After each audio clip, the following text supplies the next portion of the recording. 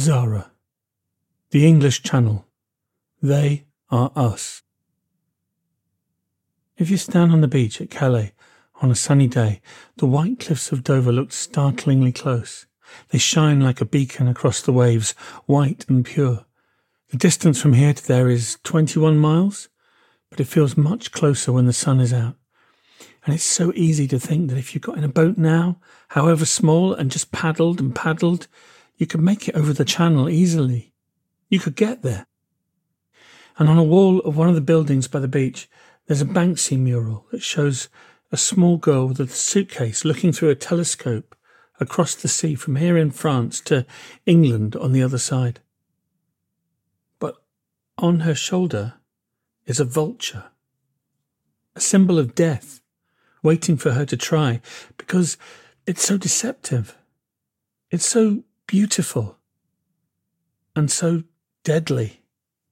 I happened to be there with a French fisherman who said a gale was starting out in the middle of La Manche, invisible to us even though the day was lovely. The sea looked calm enough, but when I asked if he would take me across in his fishing boat that morning, he laughed and said, "No, that would be suicide." Well, this is the story of someone who made that crossing. In a far smaller boat, not even a boat, but a tiny rubber dinghy, overloaded with people, barely afloat, letting in water in the middle of winter. Arriving as the dawn came on Christmas Day. Her name's Zahra. Well, that's the name she said I could use. It means brilliant or shining bright in Farsi, her first language, she says. Everyone else in this first series of Can We Talk can easily be described as an icon. And in a way, that's true of Zahra too. Not on her own, but collectively with the men and women and boys and girls who've risked their lives to cross the channel in small boats, sometimes tiny boats, over the last few years. Icons of all that's wrong with the world, according to some people. Demonised by politicians who stand on the shore and shout. Characterised as an invading army, which is ridiculous when you actually meet some of them. I'm in a porter cabin in Folkestone where the English summer is thunderous and rain-soaked, and COVID stalks us all. But there's shelter and warmth and good food and a welcome, courtesy of a woman called Bridget, who runs a project to help those who've come across the water, who are too old to be taken into care as children, too young to be regarded as adults. They get a foster family, if they're lucky, then a place in a flat with maybe half a dozen others they don't know. Adrift. Some of them unable to cook or clean or manage British money for themselves or negotiate life in this new land. So Bridget and her volunteers help them. And here's Zahra, looking like any other teenager, with her trainers and black jeans, hoodie and nose ring, long black hair extensions and painted nails. But her story is astonishing. I know, you think you've heard it before. I thought I had too, but I was wrong. There's far more to it than I realised, and it resonates deep inside for reasons that are very old. I've just been to see the movie 1917, set in the trenches of the First World War, but based on an ancient kind of story. The epic quest in which the hero or heroine has to leave their home and strike out for safety or something that will save their community. They cross the threshold into another world, feel themselves lost like Jonah in the belly of the whale, and then go on a journey, overcoming huge obstacles, negotiating confusing situations, striking alliances, fleeing dangerous strangers, resisting tricksters, defeating monsters, finding new strength they didn't know they had, confronting their greatest fears, risking their life again and again to travel far, facing a moment when everything seems lost, all is despair, and still they rise. Overcome, survive, thrive, maybe one day return home or find a new hope. And I say that because Star Wars is based on this. Moby Dick and Jane Eyre too, and so many other stories going all the way back to the beginnings of human history and belief and storytelling. It's deep inside us. And as I sit listening to Zahra with the memory of that movie, 1917, in my mind, I realise that what she's telling me is more extraordinary, more epic, and more like an ancient folktale than anything I saw on screen. And this is real. This is her life.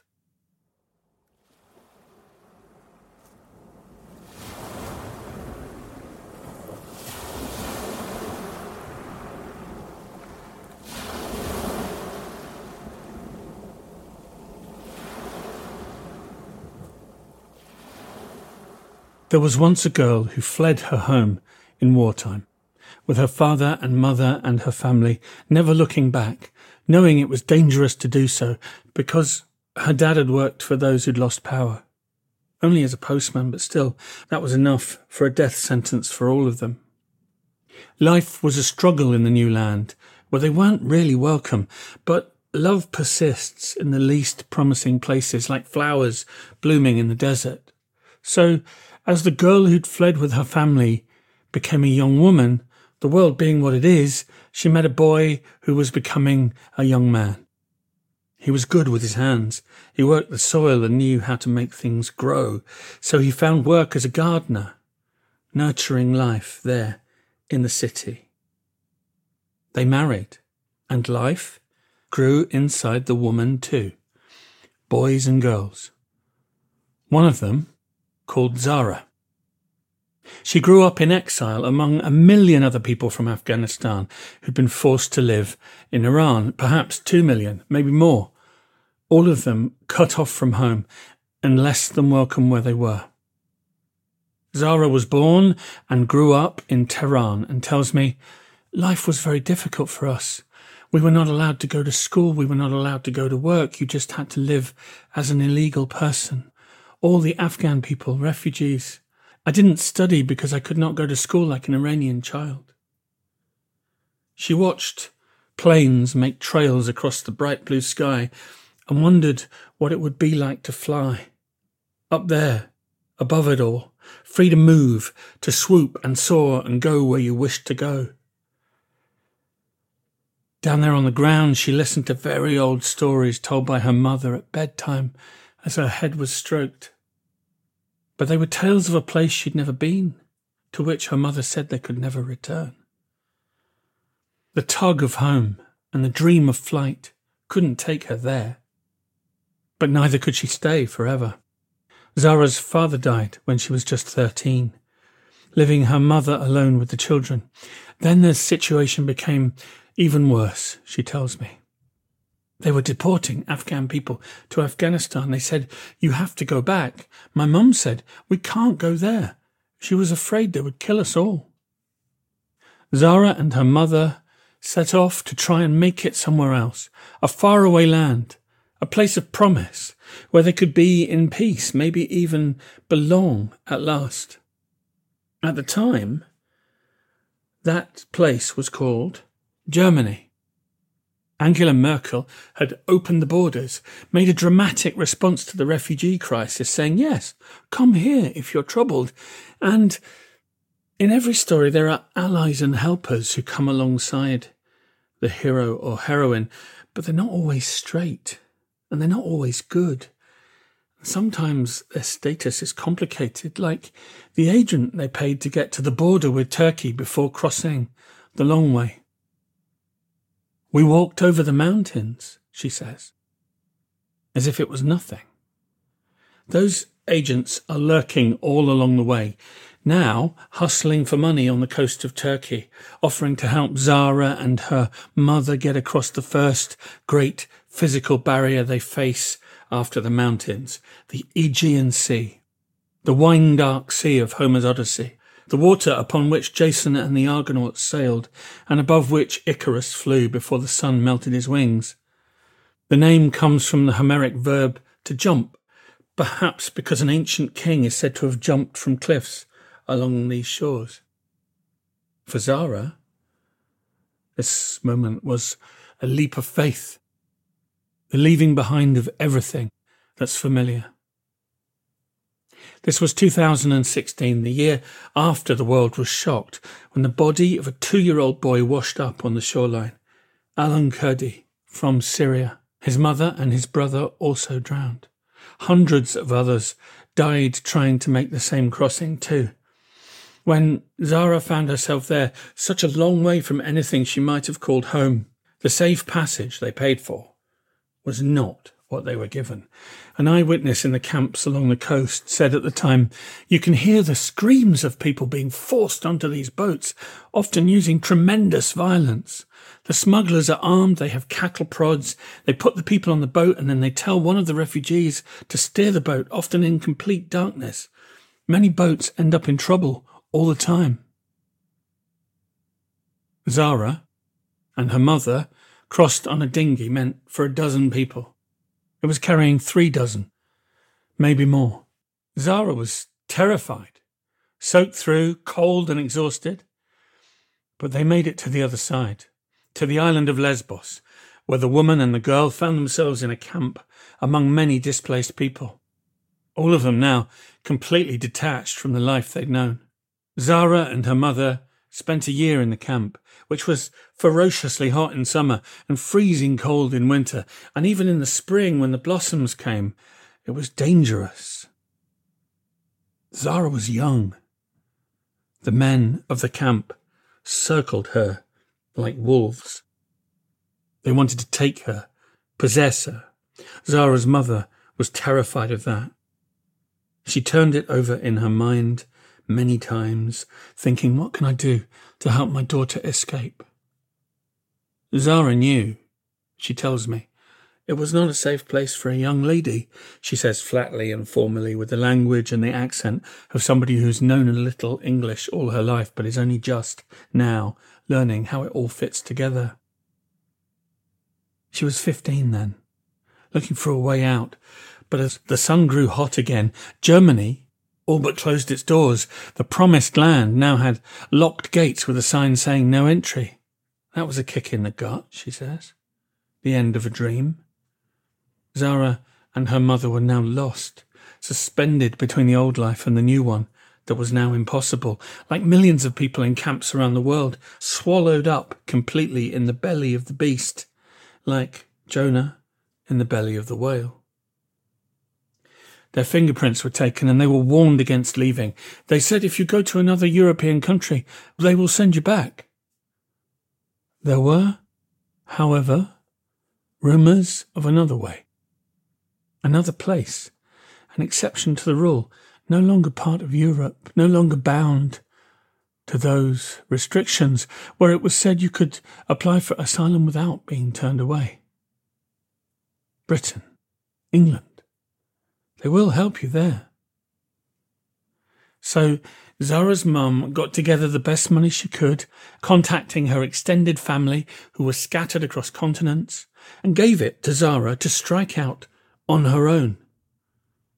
She held her tight, her face buried in Zahra's neck, and cried and said, "Be brave, my darling, be brave. Be safe." And the agents step into the story again. A plane to Austria was possible, one of them said.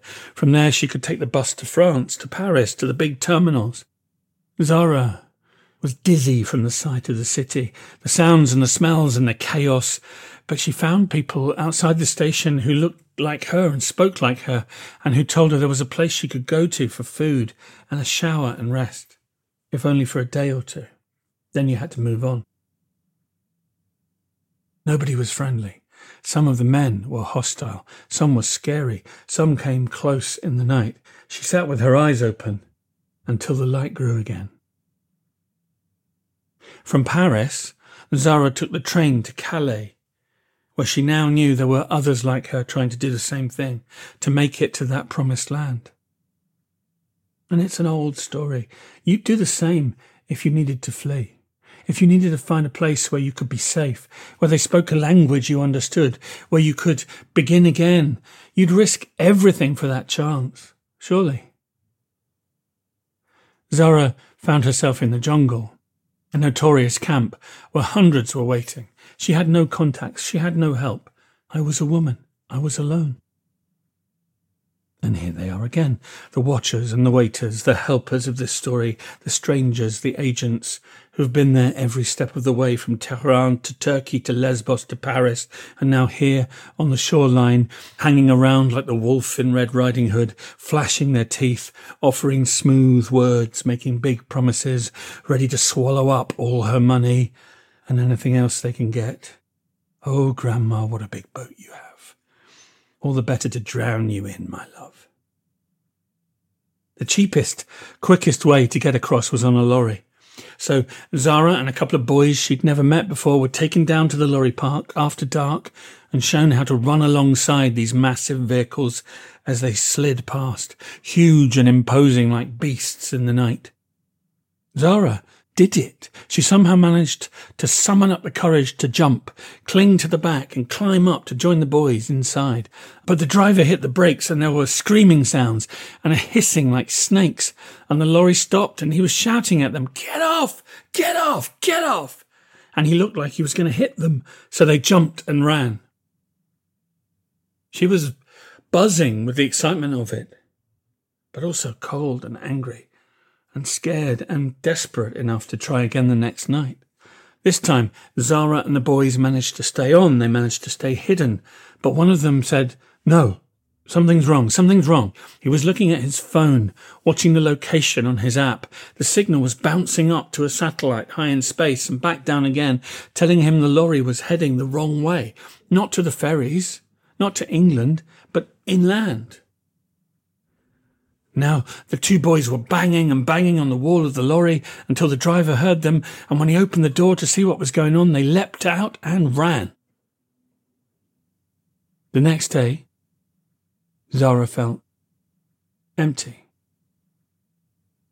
She thought of the white cliffs shining, looking close enough to touch, but it was 21 miles across this last great expanse of sea, and she was afraid to go back on the water after the last time.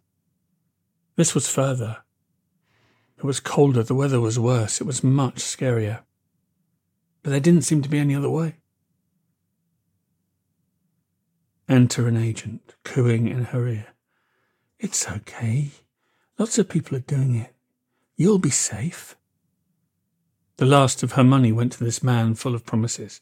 "You have food and drink, everything you need on board." He came in the night with a minibus and took Zahra and some others out of the camp, an hour along the wide French coastal roads, then a few moments on tight lanes. Here it is. Here we are. A remote beach where nobody would see them go or try to stop them. They all walked towards the waves, but the agent went back for something and the others followed. And Zahra was left alone on the beach in the dark with the wind picking up and the stars bright across the wide canopy of the night sky falling down into her face. She could smell the sea, taste the salt on her lips again, hear the voice of her mum telling her, "Be brave, my darling, be brave." She wanted her mum so much. Zahra was shaking with the cold or the fear. The figures came back out of the shadows, and they had with them no boat, but a big square box. And so it was that the agent unfolded and inflated the craft on which their lives would depend right there on the beach. He fitted a tiny motor and showed one of the boys how to work it, and he pointed to the red lights across the water, the signal lights of Dover. And this was just a boy, he was telling. This was just a child, maybe 16 years old. Same age as Zahra. But the agent said, "You're in charge now. Follow the lights." She didn't know it was the busiest shipping lane in Europe. She didn't know there were speedboats and yachts and fishing boats darting around like predators, or that there were giant monsters out there, freighter leviathans, moving through the waters, stopping for nobody, ready to swallow anything or anyone that got in their way. She didn't know any of that. A boy was shouting at the agent, "Why did you lie to me? Why did you lie?" And Zahra's face was wet with rain or stinging salt water or tears. She didn't know. "I don't want to go," she said. "I can't do this." And here it is, the low point of the story, the point of no return. After all those miles, all those risks, all those dangers, do this, get there, or die trying. The big, bad wolf of a smuggler turned to her, eyes burning bright in the night. "You're not getting your money back." So Zahra had nothing left. She had nowhere to go. She had no choice. The little rubber boat, overloaded with people, was swaying in the surf, already unsteady, already unsafe. She got in.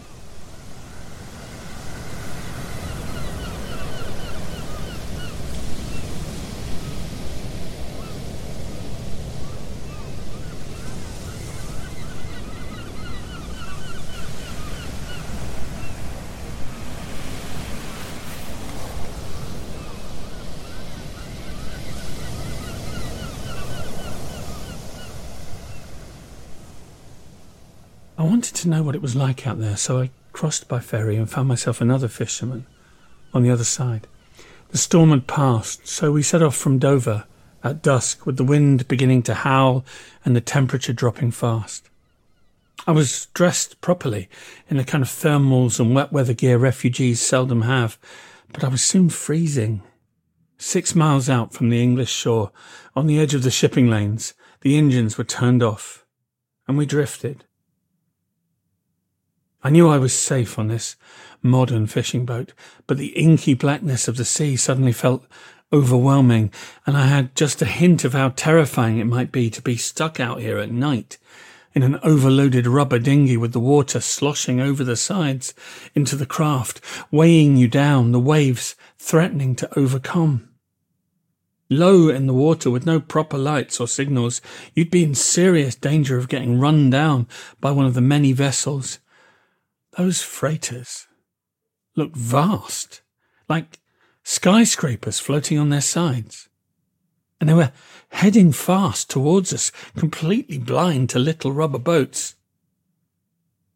5 red lights in a vertical line dominated the darkness, and I took them to be the lights the driver of Zahra's boat had been told to aim for. "You can see that all the way over on the other side, but it's so dangerous what they're doing," said the fisherman. "I'm really surprised people haven't died."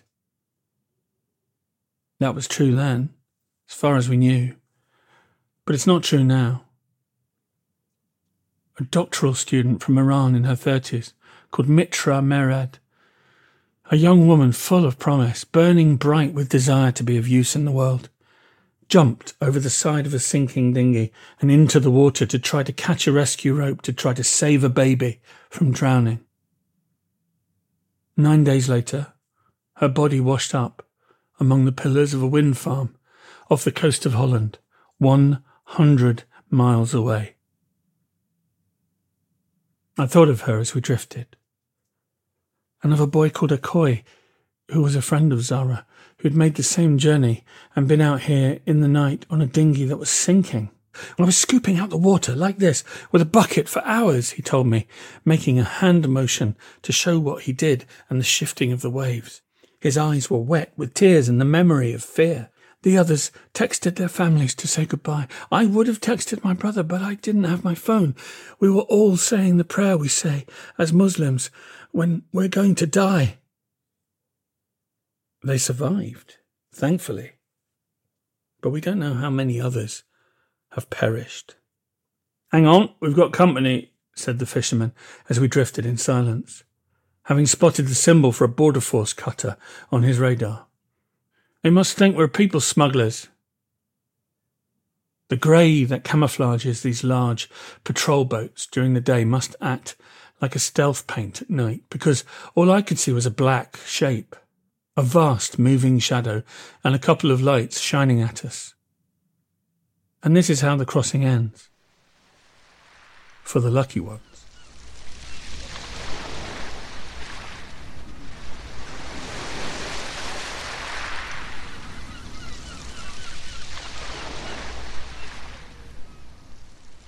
Zahra's boat didn't sink. They made it across the last great expanse of water on her 7,000-mile journey in the early hours of Christmas morning. The beginning of a day when some of us remember the story of another refugee woman who gave birth in exile. Zahra was sick from the swell, but they reached the beach where the tide was out. She jumped over the side and onto the sand, unsure what to do, with the dawn just beginning to break around her. One of the boys tried to ring the British police to let them know what was happening, and he was asked, "Where are you?" He could see strange arches and the statue of a mermaid in the half-light, but he had no way to put a name to this. Then suddenly a stranger was marching towards them on the beach, an older man, shouting and taking control. "Come with me! Come with me!" "We were very cold and very wet," says Zahra, who was still frightened. The police in France had beaten up her friends. They'd torn down people's shelters and kicked over their stoves. She was terrified of those officers in their dark uniforms, who were so full of hatred, who treated them like animals and had made it impossible to think of staying in France. So Zahra braced herself when the officials arrived. She was ready for the worst. But the police here, it turned out, were nice. They had gentle, careful voices, she tells me. One of them was a woman who said, "We'll take care of you." She took them to a building where they were given new clothes instead of their wet ones, and Zahra felt dry, and they were given hot drinks and food, and Zahra began to feel strong again, and instead of the battle she'd been expecting, she found a welcome. She was barely ready for it. This was a great surprise. Zahra was eventually placed with a good foster family because she was still a child. My mum was very worried. She didn't know where I was. The family gave me a phone so I was able to call her. I asked her, "Is your mum still alive?" "Yeah." "Is she in Greece?" "No, she's in England." "What? When did she come?" "Last year." "How did she get here?" Zahra giggles. "She came in a boat like me. She didn't tell me. She didn't want to make me worried." Then one day her mother rang and said, out of the blue, "I'm in England." She lives in London, but struggles with her nerves. Everything makes her very nervous. She came all this way on her own. Yeah, she's a hero of me. A hero of mine. A heroine. I said Zahra was an icon, or people like her anyway. Icons usually point us to something bigger, better, a higher path, or a better way of being ourselves, and they're also often made in our own image. A Russian image of Jesus looks like a Russian. An Ethiopian Mary has the face of a woman from Addis Ababa. They are other, but they are also us. And that's what I've learned from meeting Zahra and Akoi and others.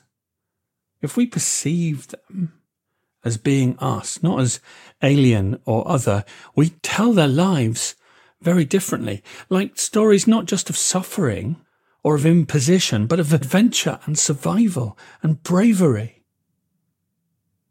Maybe that's what I'm trying to do now. Zahra wants me to tell the story for her while she prepares to tell it herself. She laughs when I ask her to take away the baklava that someone at the project has made and is passing round because it's too delicious and I'm going to eat it all. And she smiles so widely when she shares some news. "I was given my refugee status a few days ago." Do you know what that means? For the first time in her entire life, at the age of 19, this young, smart, determined woman who has come so far and overcome so much is somewhere legally. She was born in exile, but right now has the right to be somewhere. In the great archetypal stories, the hero or the heroine sometimes returns home, but sometimes they can't. And sometimes they discover that home is possible wherever they are, in this new place, where they live now. Zahra lives by the sea, learning English, hoping to be useful. She's studying hard and has a dream to fly. And not just metaphorically or in story terms. She wants to be a pilot. And there's a twist to this tale, because Bridget, the remarkable woman who runs the project where I've come to meet Zahra, went on holiday one summer to a Greek island. It was almost the reverse of the journey Zahra made. But Bridget was a traveller with a wage, a passport and freedom of movement, and that made it easy. Or it would have done if the flights had not been messed up somehow. So she got in a fight with the travel company on social media. And the managing director happened to see what she did and got in touch directly to say, is there anything we can do to help? And Bridget seized the moment. We've got a young refugee here who wants to fly.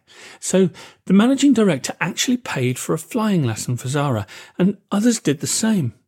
They're looking for an apprentice degree that she can take in time to work in the aviation industry and maybe one day get her wings. And on a clear summer's morning, a Piper Archer plane took off from Lydd Airfield in Kent with a flying instructor at the helm and Zahra by her side.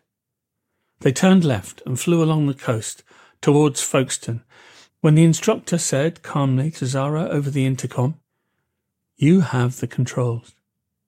And the girl who had scrambled ashore on Christmas morning, soaked through and sick to the stomach, confused about where she was and what would happen next, with no sense of control, returned to that same place, but now saw it from far above, flying over the beach, looking down from out of the blue sky with a totally different perspective. The view was so good, she said. Just what I'd always dreamed of. And now she tells me not everyone believes in her. The boys laugh and say, that will never happen. Girls can't be pilots. And what does she say to them?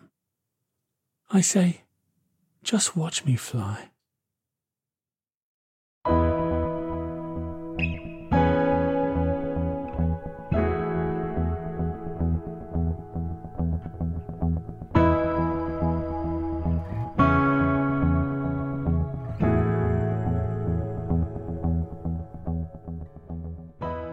Thank you for listening.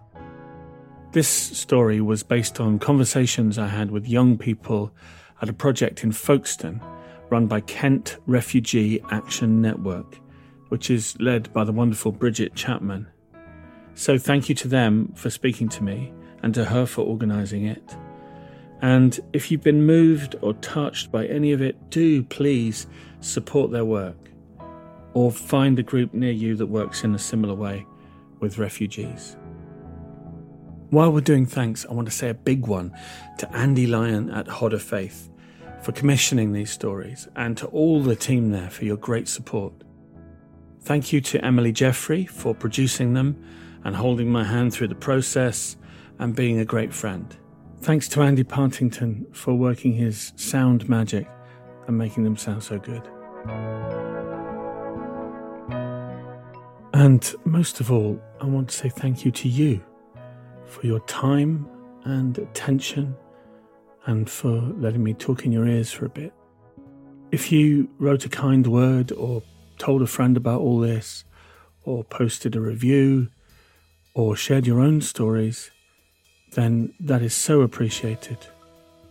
And if you're thinking, oh, actually, I'd quite like to do that, is it too late? It most certainly is not. You can get in touch with me, Cole Morton, on social media or via the website, which is hodderfaith.com. Let's talk.